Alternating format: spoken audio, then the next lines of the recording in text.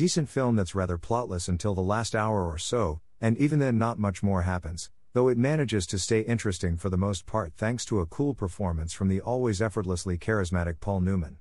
The first hour, though, really could have used a goal or hook to keep things moving. The lack of plot in the first half isn't a huge flaw per se, it just feels like time wasted given how drastically the story picks up once things actually start to happen in the second half. It's the difference between an okay movie and a truly good one, with the first half being merely okay, but nothing special when compared to the suspenseful and funny and engaging escape saga that is the second half. Amazing what adding a little plot will do to the overall entertainment value of your movie. The film is also chock full of strange religious symbolism that I couldn't quite wrap my head around.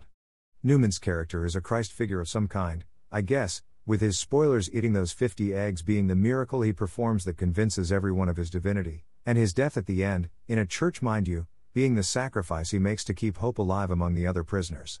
And spoilers, but I don't know. It's all very strange.